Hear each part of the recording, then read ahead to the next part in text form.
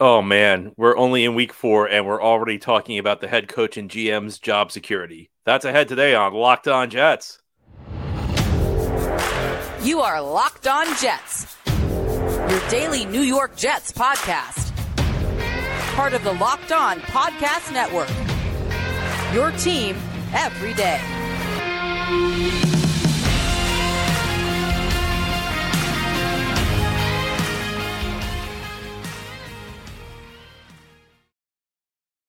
Welcome. This is the Locked On Jets podcast, part of the Locked On Podcast Network, your team every day. It's Wednesday, September 27th, 2023, and I'm your host, John B. from GanggreenNation.com. Thanking you so much for making the show your first listen or first watch every day. Subscribe to the show for free on YouTube or wherever you get your podcasts, so you'll get new episodes as soon as they're posted. If you enjoy the show and are listening on a podcast source, please give this show a 5-star review. And if you're watching on YouTube and enjoy this show, give this episode a big thumbs up. These things help us out and help other Jets fans find the show. Today we have our weekly mailbag show. Each Wednesday we try and do a mailbag with listener questions. Thanks so much to everybody who sent in questions. Let's begin. Our first question, it deals with job security. We're in week 4 and we're already talking about will the head coach and GM survive the season. Our first question, I think Saleh, Hackett, and Douglas are near 100% safe for 2024. I cannot imagine Woody running the risk of Rodgers retiring since Rodgers showed so much love for the trio. What are your thoughts? I think that you're always one disaster season away from everything changing in the NFL, but I'm inclined to agree from a couple standpoints. First of all, I think that these guys, no matter what happens, probably have the built-in excuse. You said, hey, we were expecting to have Aaron Rodgers this year. On some level, I think it's fair because I think when you suffer a season-ending injury to your quarterback 4 plays into the season, it's a devastating thing. I mean, it's a thing that's very difficult to come back from. So from that standpoint, I think on some level I have sympathy for them. I question why they went with Zach Wilson as their backup plan at quarterback. I think that's tough to defend. I think some of it does depend on how things play out this year, but generally speaking, I think that they're going to run it back with Aaron Rodgers next year. I mean, I think Woody Johnson's kind of the wild card, as you mentioned. I just can't imagine Woody Johnson being okay with moving on from Rodgers because here's the thing. If you bring in a new head coach, and especially if you bring in a new GM, they're going to kind of want to build the team in their own image. And that might mean, they may not want to bring back Aaron Rodgers. You have to remember, Aaron Rodgers is going to be 40 at the start of next season. He's going to be coming off an Achilles injury, which is notoriously difficult for athletes to recover from, especially athletes in their late 30s, early 40s. And a new GM is going to take, and I think even a new head coach will take a longer term view of what's happening. And they'll say, you know what, we want to build over the next couple of years. The Jets are going to have some cap challenges in the years ahead. So what a new GM might say is just, you know what, we're going to stink next year. We'll get rid of the dead weight. We'll take the cap hits this year. We'll use this year as our year to reset the cap. And then you move forward and you build longer term and you try and, rebuild 5.0.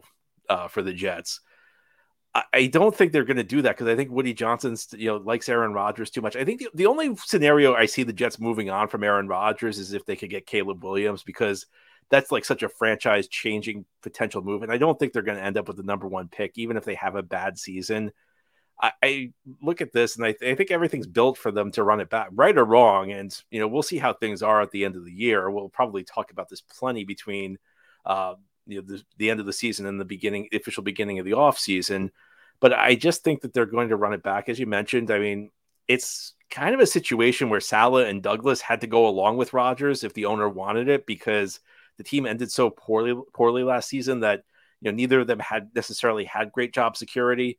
We know that one of the biggest reasons Hackett's here is that he's Rodgers' guy. The Jets signed him at a point where they were not sure they were getting Rodgers, and Hackett was kind of hired as a guy to kind of help lure Aaron Rodgers here.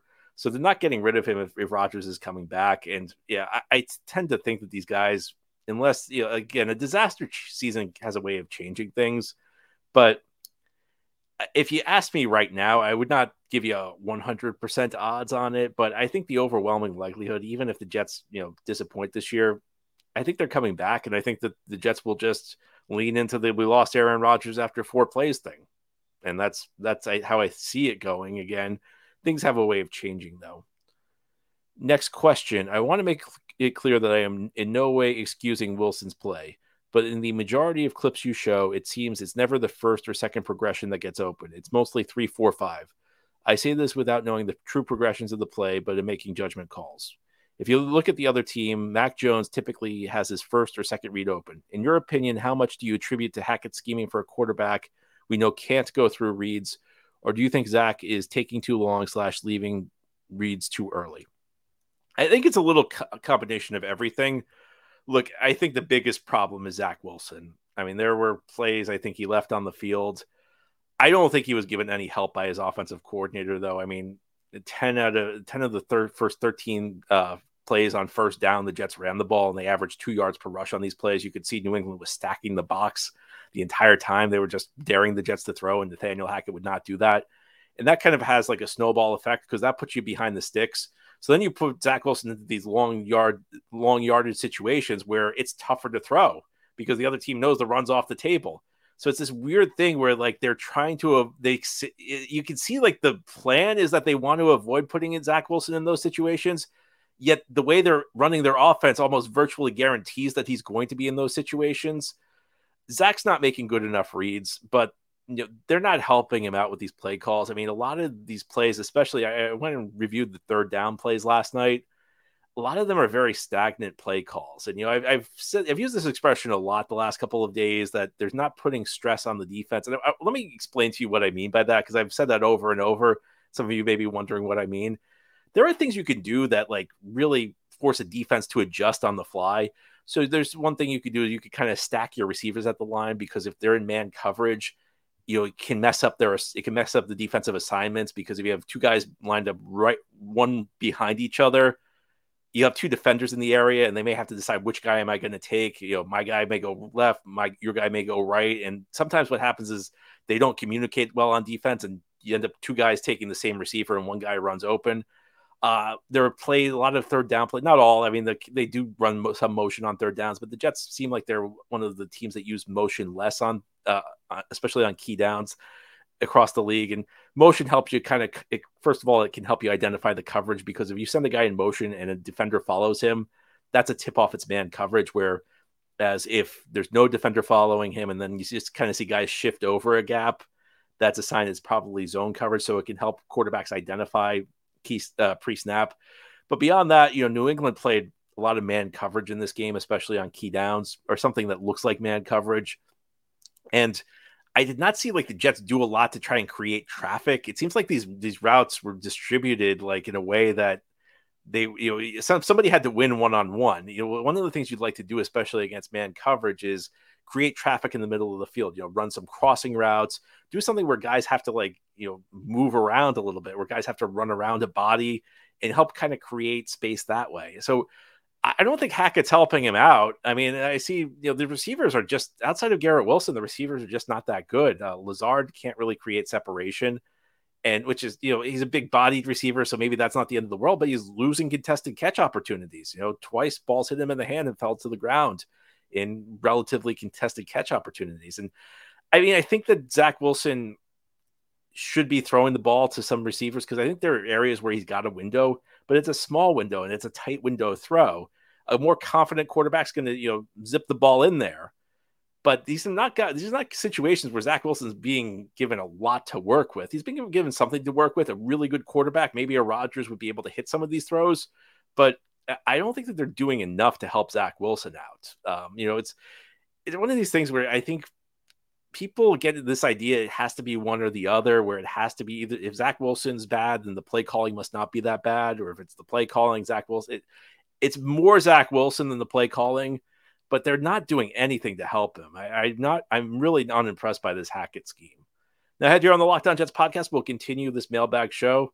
Can the Jets make the playoffs? Well, I like that. I like answering that question better than I like answering questions about job security in week 4. I'll give you some thoughts continuing this Wednesday mailbag edition of Locked On Jets. This episode of Locked On Jets is brought to you by eBay Motors. Our partners at eBay Motors have teamed up with Locked On Fantasy Football host Vinny Iyer to bring you some of the best fantasy picks each week all season long. Whether you are prepping for a daily draft or scouting the waiver wire, every week we're going to provide you with players who are guaranteed to fit on your roster. So let's see who Vinny has picked out for us on this week's eBay's Guaranteed Fit Fantasy Picks of the Week. 49ers second-year quarterback Brock Purdy is picked up right where he left off as a star rookie passer down the stretch last season with his sharp play in Kyle Shanahan's diverse, loaded passing game this season. Purdy is playing off Christian McCaffrey's running and delivering nicely through the red zone with his arms and legs. In week 4, Purdy gets a favorable matchup at home against Arizona's defense. Purdy should manage multiple scores with 250-plus passing yards as San Francisco builds a big early lead in another blowout. Vinny Iyer from Locked On Fantasy Football is going to help you win your fantasy championship, and eBay Motors knows a championship team is about each player being a perfect fit. The same goes for your vehicle. And with over 122 million parts for your number one ride or die, you can make sure your ride stays running smoothly. Brake kits, LED headlights, roof rack, bumpers, whatever your baby needs, eBay Motors has it. And with eBay Guaranteed Fit, it's guaranteed to fit your ride the first time, every time, or your money back. Plus, at these prices, you're burning rubber, not cash. Keep your ride or die alive at ebaymotors.com. eBay Guaranteed Fit. Available only to U.S. customers. Eligible items only. Exclusions apply. Thank you so much for making Locked On Jets your first listener, first watch every day. And a big shout out to you everydayers. This is a daily podcast covering the New York Jets. We have new episodes each day through the week, Monday through Friday, and then bonus episodes as needed. We continue now with our weekly mailbag show. John, I have a question I want to follow up on from last week. I did not think Aaron Rodgers would be back for the playoffs. And more importantly, I do not feel we are a playoff team without him, even if he was to miraculously recover to be available. Could we, in theory, get someone capable at quarterback who looks like a quarterback? Sure. Is Trevor Siemian that quarterback with this offensive line? Do you believe that this iteration without Rodgers could really make the playoffs? I do. I think it's getting late, though. The old Yogi Berra line, it's getting late early. I think that the Jets are in some trouble right now. I mentioned that the other day. If you're an everydayer, you know what I think about that. This season's kind of at a precipice right now because if they fall to 1-3, you can really see, and there's starting to come rumors out. You hear some of the beat writers discussing how there might be a divide building in the locker room. Well, you know what cures that? A big home victory against the Kansas City Chiefs. The Jets win this game, figure out a way to win this game Sunday. And I understand, look, they're the underdog. I'll give you a little hint when we do the crossover show tomorrow. I'm going to pick Kansas City to win the game. But as we all know, any given Sunday in the NFL, I mean, 2 years ago, a couple of games where I said the Jets had no shot to win. I said Tennessee was one, they won. Cincinnati was another, then they won. The Jets can beat the Chiefs. Look, if Kansas City plays its A game, the Jets cannot beat them. But sometimes, you get an opponent on the right week. They're not playing well. Sometimes you play your A game. Jets beat Kansas City. This is going to have a very different feel this time next week. If the Jets get blown out by Kansas City, then we're in some big trouble. So what needs to happen? Well, first of all, the Jets do need to get more out of quarterback. And whether that's Zach Wilson, whether that's Trevor Siemian, what they got last week's just not good enough. They're not going to win many games that way. So to me, that's number one. Number two, they got to get better play calling. I mean, they're not going to be able to run the ball if they keep being so predictable and, they keep facing these loaded boxes on first down. I mean, Tony Romo the last 2 weeks has been absolutely right. And I give Tony Romo full credit because you don't see a lot like this. You don't see a lot of times the analyst is willing to criticize the play caller. And he says it, on first down when they're expecting run, you throw. Then on second down when they're expecting throw, pass, you run. Not on second and long, but second and short, maybe they're expecting a pass. You run the ball then when they move their safeties back. So they have to do that as well. They're going to need big performances out of Breece Hall and Garrett Wilson on offense because those are really the 2+ skill players that the Jets have. The defense, it's not bad, but they've only had 1 sack combined the last 2 weeks. Defensive line needs to start playing up to its potential. The corners, I think, have been solid. Sauce Gardner's having a good season. I think he set the standard so impossibly high that him having a good season feels disappointing. At linebacker, Quincy Williams, I mean, he looks like he's developing into a star, a guy who, frankly, I think has gotten too much hype the last 2 years. He looks great this year. I mean, he looks like he may be finally taking that step, and he's having a pro 3 weeks, but he looks like a Pro Bowler so far this season. So there's a lot that's good happening right now, but, I don't think the future is set in stone. I think this game is going to be really important. I think that the Jets if they don't win this game, they need to at least show life in this game. Because if this is like a 35-10 kind of game, if it's, the game where they just get 28-10, if 35-17, something like that, I mean, it's going to get ugly. It's going to get ugly in the fan base. I don't know what's happening in the locker room, but you can see a path where maybe things get bad there. It's possible the Jets can still make the play. They're 1-2. I mean, it's not like the season's over. I can't believe it's kind of silly that we're talking about job status. We're talking about, is the season over? They are only 1-2, but they're in trouble, and the trouble is brewing this Sunday, and they need to come out with a big performance in this game. Next question is from Pat. Our coaching staff appears inflexible, sticking to their philosophy regardless of the opponent. Bill Belichick, in contrast, adapts by targeting the opposing team's best offensive player consistently. I'm curious to see how Bill takes away CeeDee Lamb next week, a player the Jets let walk all over them. Bill forces the opponent to find a secondary way to beat them. My question, why are coaches so stubborn to not try to game plan for the other team?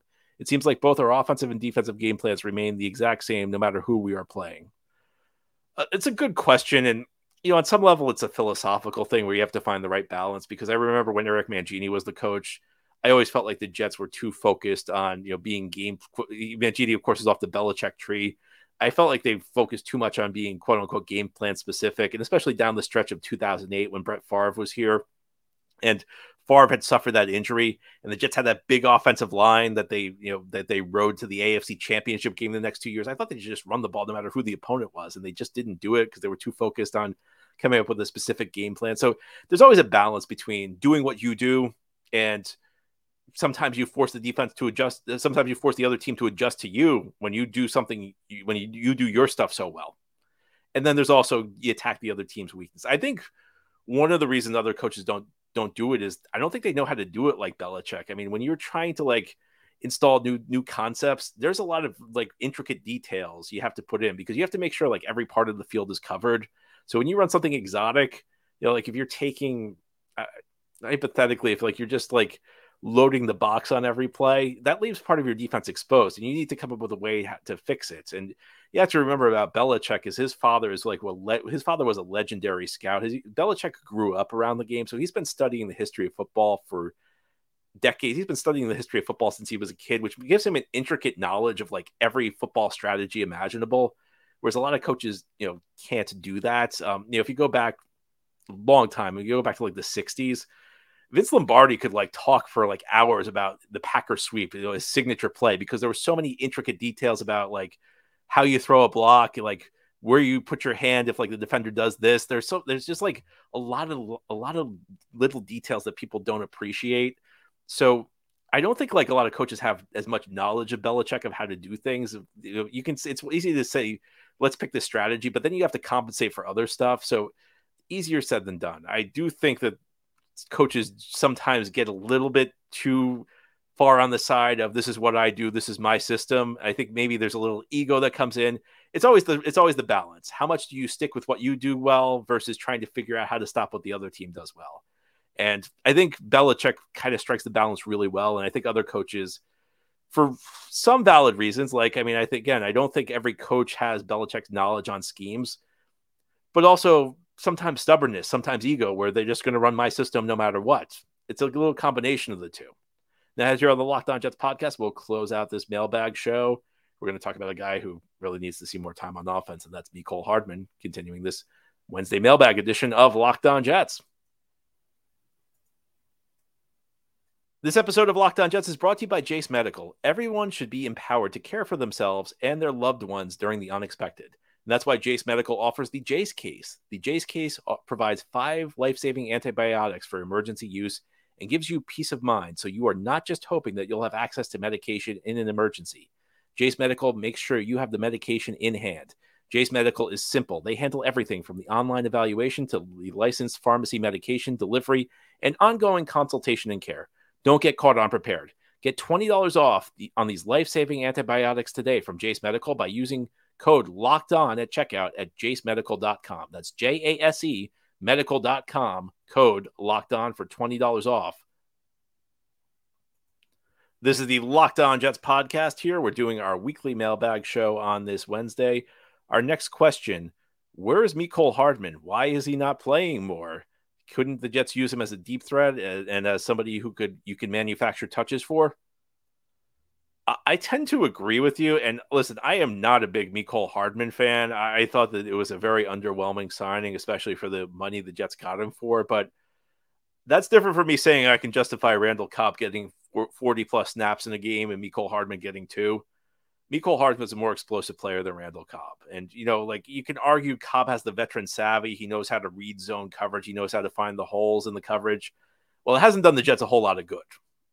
I mean, that's maybe if Aaron Rodgers is a quarterback, it's a little better, but I was never as skeptical as I was of the signing of Hardman. I thought the signing of Cobb was just, I understand why they did it because he's Aaron Rodgers' friend, but I thought it was a really bad signing. This is an offense that does not need veteran savvy right now. This is an offense that needs explosion. It needs big plays. And right now, the only 2 guys on offense who can provide that for the Jets are Garrett Wilson and Breece Hall.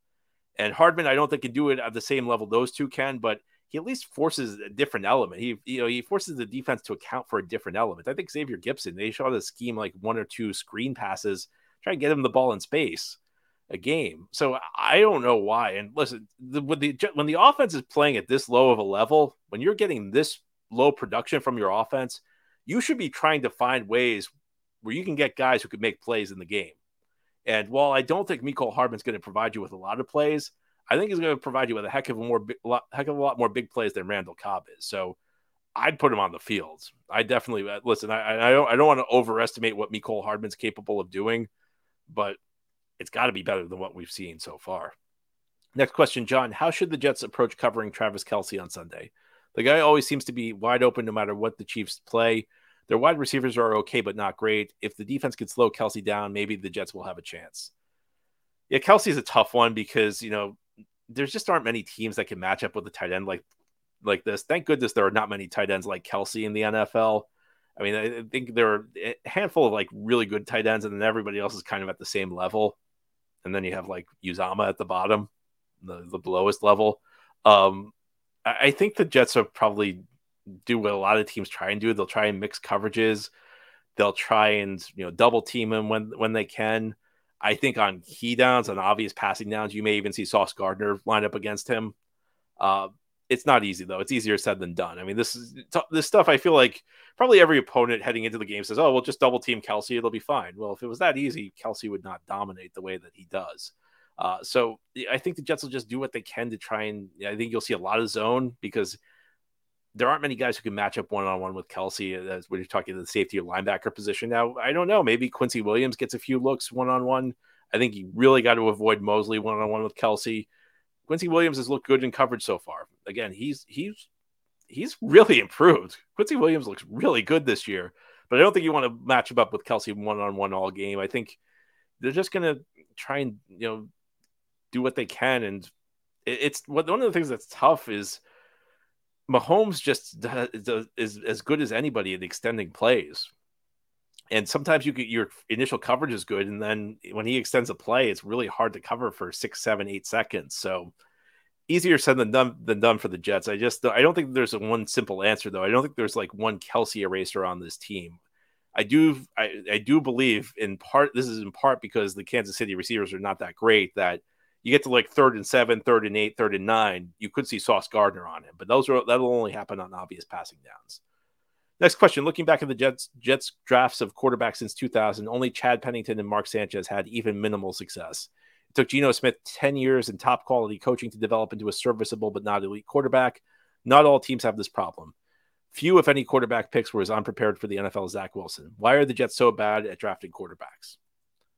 Well, I think there are a couple things at play. And I think number one is it's not like the Jets are so hot at drafting other positions. I mean, the Jets have drafted badly for a long time at pretty much every position you can name. So that's number one. Number two, it's hard to draft quarterbacks. I mean, across the league, you're right. Nobody's whiffed on as many as the Jets, but the hit rate is not the hit rate for getting what you really want out of a first round quarterback. I think it's under 50%. So that's number two.